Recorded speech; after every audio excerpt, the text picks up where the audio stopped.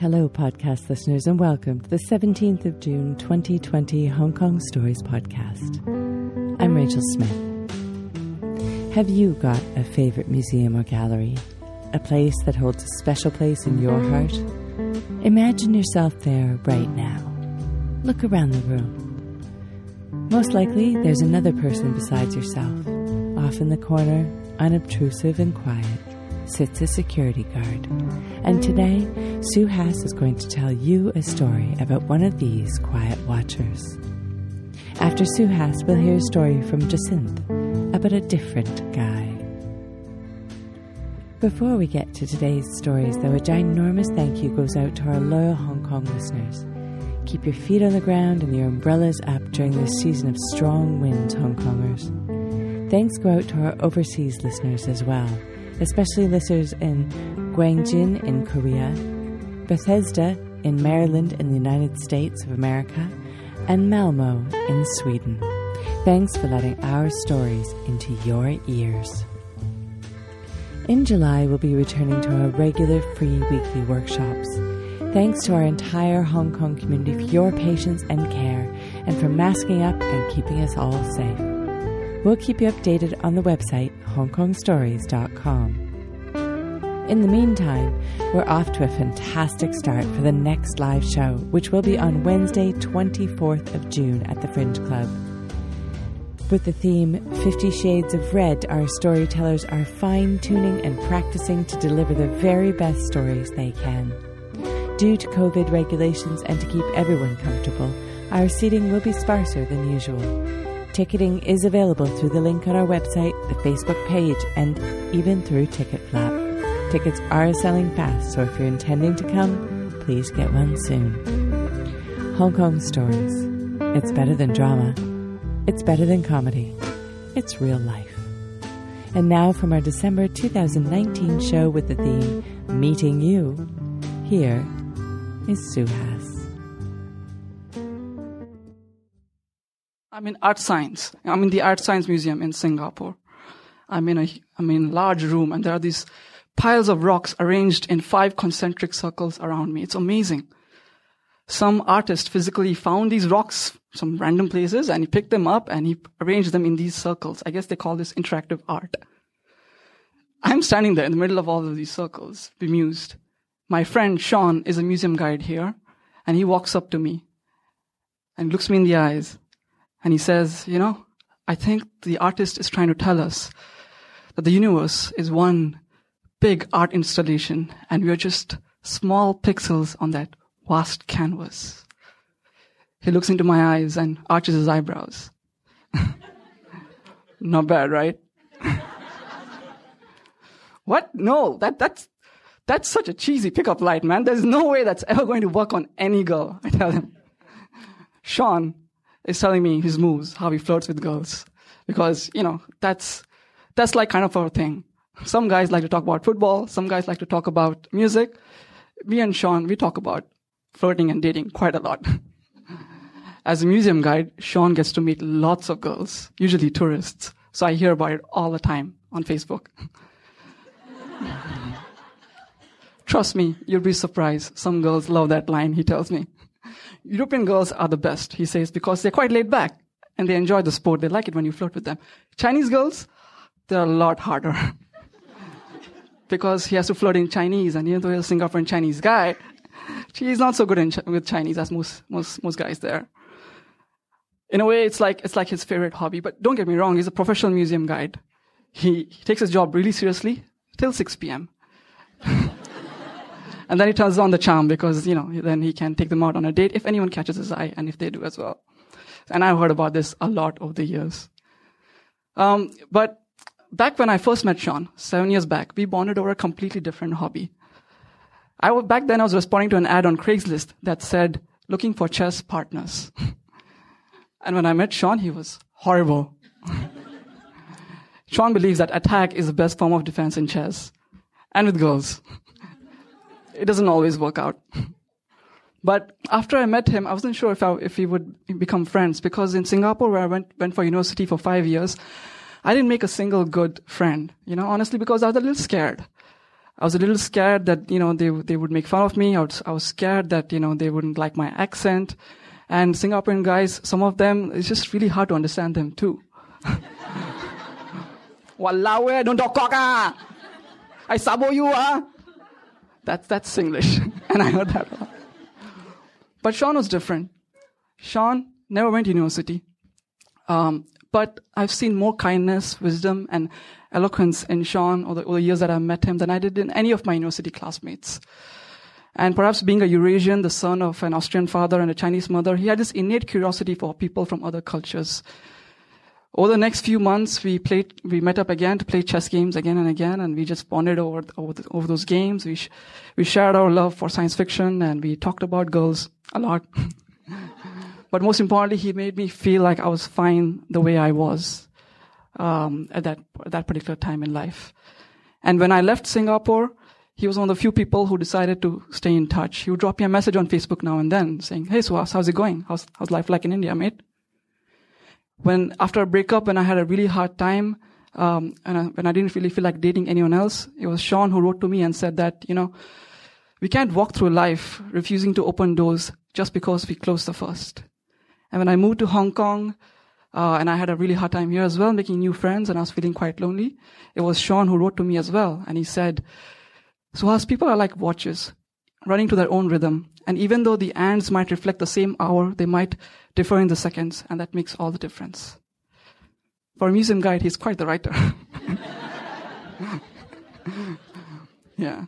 So, and that Facebook thread that we share has become like a cornerstone in my life. I check it pretty much every single day.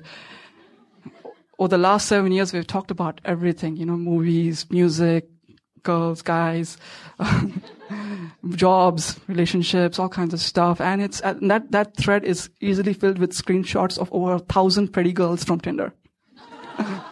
I'm not joking.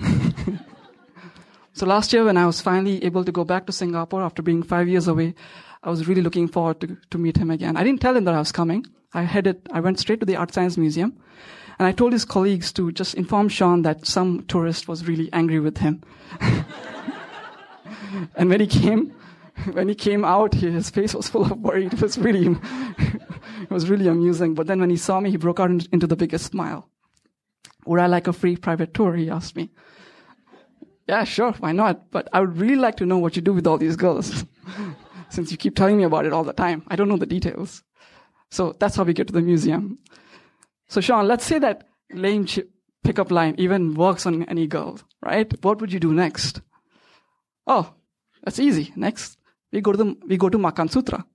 Makan Sutra is this outdoor canteen nearby the Art Science Museum, where you can get typical Singaporean food like chendol, bak kut teh, roti canai, chicken rice, laksa. This place is a rip-off, man." I know, but look around you. I looked around and I saw that there were just only foreigners there. It was a perfect tourist trap. Yeah, I think I get what he's doing. And then what do we do? And then he took me to Esplanade, to the rooftop at Esplanade, a landmark, and we saw the beautiful Singapore skyscape. It's not bad, but Sean, I think it's a little too early in the evening to make out with the girl. Yeah, of course, I know that. So we should go for a drink. And he took me to a really nice bar along Arab Street, where we were sitting outside a bar, and some Malay guy was playing a romantic song on a guitar. Sean slowly slid his arm behind my seat. I just rolled my eyes. And then we went to the grassy banks of a river near Promenade, and the stars on the building on the opposite shore were twinkling like little stars. Sean took out a Bluetooth speaker, laid out a blanket, and started to play a romantic song. This guy carries all this stuff in his backpack. He's always ready. Not bad. Honestly, if I was a girl, I would be impressed. Yeah. But how did I like the night? Sean asked me. Did I enjoy myself? 7 out of 10. I told him it was pretty nice, but it felt like he was trying a bit too hard. Sean said that I don't know anything about romance. Yeah, whatever. He can call himself the expert at romance. I'll beat him at chess. Yeah, that's fine. I don't know what the future holds for both of us. A couple of years back, Sean enrolled in university part-time. So he goes to his classes in the evenings. And next year he will graduate from university as a mature candidate in his 30s. I'm pretty sure I'll visit him then too.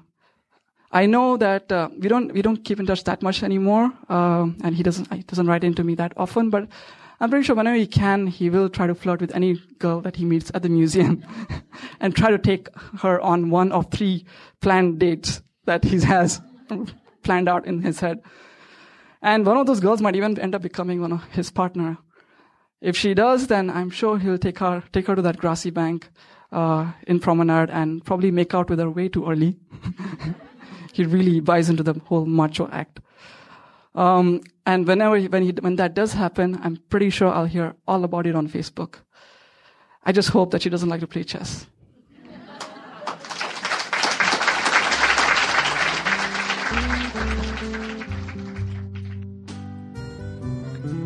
You'll never see that quiet figure in the corner in quite the same light.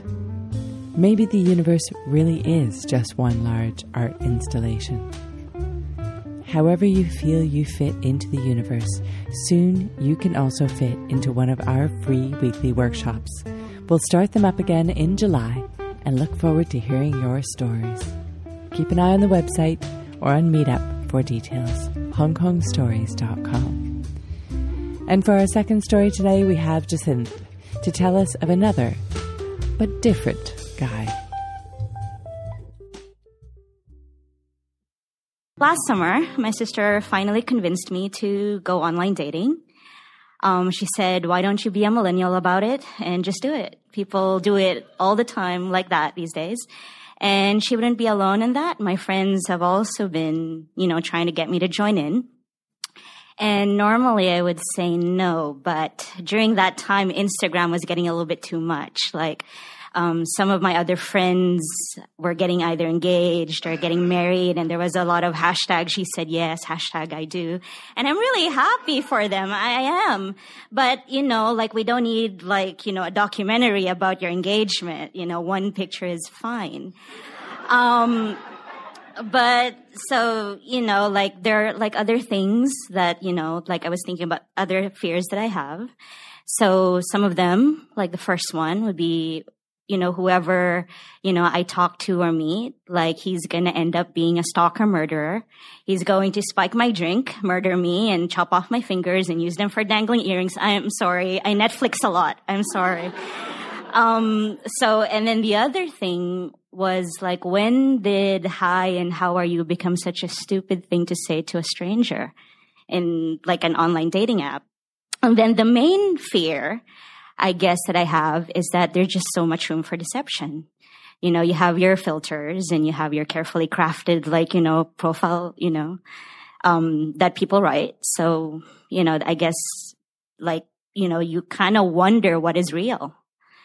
So to appease my sister, I tried it out for a month. I told her, okay, I'll do it. And then I picked a photo. I don't do duck faces. And I wrote a profile that's decent. And I did it for a month, but I did it without kind of really doing it. I just, it became my favorite MTR pastime. And I would swipe yes. Strangely enough, on people that are posed with their grandparents, especially with older, their grandmas and stuff, because I have a thing for old people, but not like Chris has a thing for old people. I like my grandparents. That's why it's he's with, the grandparents. It's nice. And then any sane person, I would swipe no to shirtless pics and gym selfies. So I was doing it, and then I was having lunch with a friend one time, and she knew that I was in this 1 month trial period with this app. So she was like, hey, can I try it out? Can I swipe left and right for you? And I was like, sure, I don't care. So I gave her my phone, and then I went to the ladies' room, and then when I came back, she was still kind of swiping left and right and whatnot. And then later that evening, I found a message on my phone. And then I kind of figured it out that I matched with somebody, and my friend messaged that guy, Robert. So Robert was nice. He introduced himself, what he does. And then the dreaded question, how about you? And in my head, I'm thinking, this is it. This guy's going to murder me. So, what do you do?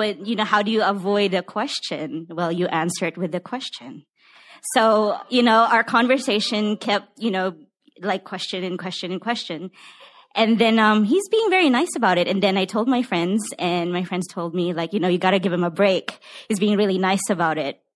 So I did, and we, kind of backed and forth a little bit. I revealed a little something about myself while thinking he's still going to murder me. So, so just a little bit. And then, he turned out to be this like really nice guy, and we have stuff in common, like we're workaholic, so little things in common. So we moved it up, like we kind of decided to move our relationship to the next level, which is WhatsApp. So we did that back and forth again. And then he decided, okay, let's meet at this date. And unfortunately, I was going away on vacation to visit my sister for a month. So I told him, okay, I can't meet you at this date. And, I thought it was going to end, but my friends told me, just, keep talking to him, exchange back and forth. So we did send him pictures of my vacation. He sent, me pictures of his. And then when I came back here, he messaged me and said, oh, I'm sorry, I met somebody else. Can we just be friends? So, normally I would, be kind of hurt, but for some reason I was like super relieved because I noticed when we were like texting, like back and forth, I was like really nice. I mean, I was super polite. I wasn't myself according to my friends. I'm not really nice. I'm very straightforward. And then according, my friends say I have like a really good bitch face, like a resting bitch face. It's not even resting, you guys. Sometimes it's very active. So it's like I wasn't myself. I was always being polite. And then when he said, let's just be friends, it's like, oh my God, I don't need to be nice to you anymore. This is great. So, like we're friends. And then one time, I think I messaged him. It was a Saturday. And I asked him what he was doing. And he was like, oh, I'm taking like a Skype class at the office. And I told him, you can Skype at home. It's a Saturday. And he said, I don't have like Wi-Fi at home. And so I use like the office Wi-Fi. I only live 5 minutes from the office, and I get free coffee at the office. And I judged him. I'm sorry. I judged him. Like, how do you not have Wi-Fi at home in this day and age? Like, really, how you email, you book your, vacation tickets, you like talk to your family, you Google stuff, and how do you live without Netflix? Really, how? I don't know. And then, I judged him. And, since I don't need to be nice to him anymore, I laid it on like really thick. Like, you're the weird guy at the office. People talk about you. You're the guy that's there during the weekends using the Wi-Fi for personal use. And then like, just consuming the coffee, like during the weekends. I think people talk about you. I think I've had colleagues that are like you. So I laid it on like, very honestly. And I think that, I guess, pretty much ended our friendship because he stopped talking to me, or I would like to think he got fired and he doesn't have access to Wi-Fi anymore. That is like my fantasy of what happened. So, like, I guess we think like both of us dodged a bullet. Like, I dodged like a super, like maybe frugal person that doesn't have like personal Wi-Fi, and he dodged a person who's like Wi-Fi is everything and is really bossy about it, but, so, we kind of just, I guess, like, missed each other in that way, and it's a good thing. So, I kind of figured out after a while that, online dating is really not for me. So I prefer meeting people like in person, but, at least I still have all my fingers. Thank you very much.